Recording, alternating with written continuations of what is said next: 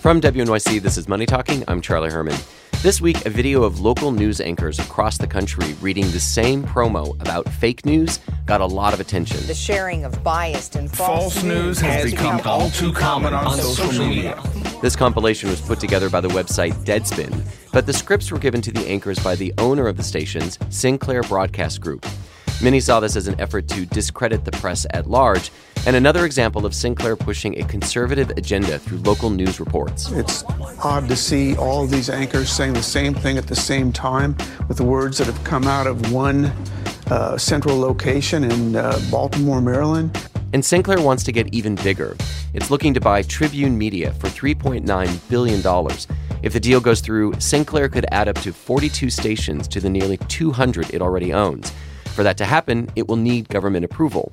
Joining me to talk about the company are two media reporters, Maxwell Tawney from The Daily Beast and Hadass Gold from CNN, who joins by Skype.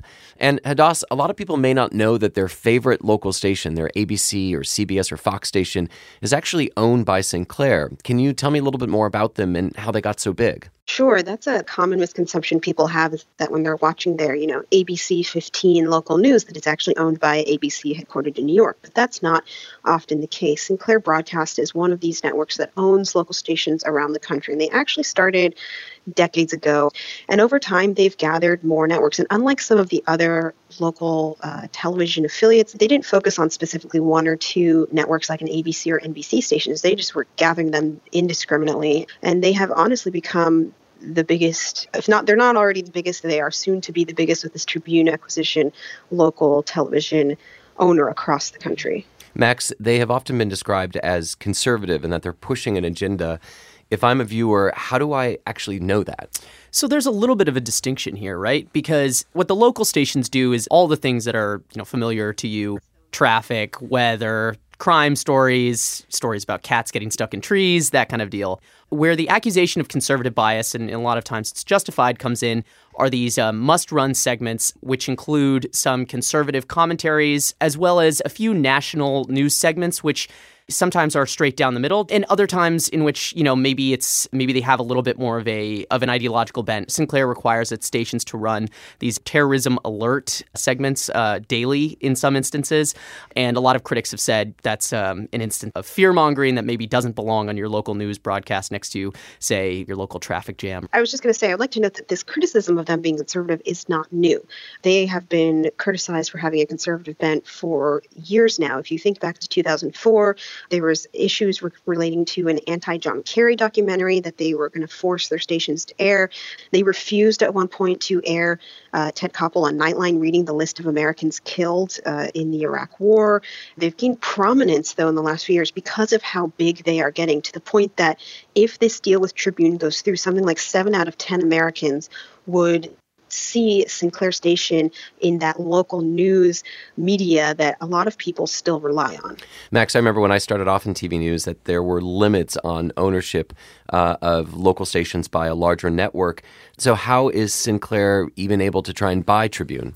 Essentially, the FCC brought back a loophole which allowed Sinclair to own and partially operate certain stations in major markets. It's a very technical frequency question, but the gist is essentially that Ajit Pai, who's the FCC chairman under Trump, is seen as being very favorable to Sinclair. He's actually currently under investigation by both the FCC and the Department of Justice, who are overseeing this merger, as well as some Democratic members of Congress who are really concerned about this. Pai, since he's come in, has basically opened up all these different technical loopholes which have benefited Sinclair. There's also accusations that the family who owns Sinclair had met with Pai just days before he issued some new rules that would ease up some of these restrictions. And that's part of what the Inspector General is looking at the FCC. This Sinclair merger is happening at the same time that AT&T wants to buy Time Warner, and the Trump administration is fighting to block that in court. Hadass, you're actually there in the courtroom covering that trial. So where do things stand with the Trump administration when it comes to Sinclair wanting to get bigger? This is really what is confusing a lot of people on Wall Street and a lot of journalists, a lot of people who study media ownership, because the way the administration is approaching the AT&T Time Warner deal, and Time Warner, CNN's parent company, is sort of in the opposite way of they're approaching the Sinclair deal, at least so far, because the government is arguing in this case with AT&T that AT&T owning Time Warner would just make them too powerful. They'd have too much power not only over the content that people watch, but also in the way people watch it, and that's why it should be stopped. With Sinclair, it's sort of a similar idea. There's concerns that one company would become too powerful. They would reach, like we said, 7 out of 10 Americans, that they would just have too much power over too many news outlets in the United States. So that's why people are saying, hold on a second, why are you approaching the AT&T Time Warner issue one way and the Sinclair issue another way? And that's where people start bringing up this bias question, and they're questioning, well, I mean, as we've seen just from the president's tweets, he sure seems to like Sinclair. He sure doesn't seem to like CNN, which is owned by Time Warner. Is there something else going on behind the scenes here? Max, can you discern why Sinclair wants to keep getting bigger? Is it financial, or do they want to create a network like Fox, or is it political? I think it's always been financial. It wants to basically be as large as possible and run as cheaply as possible.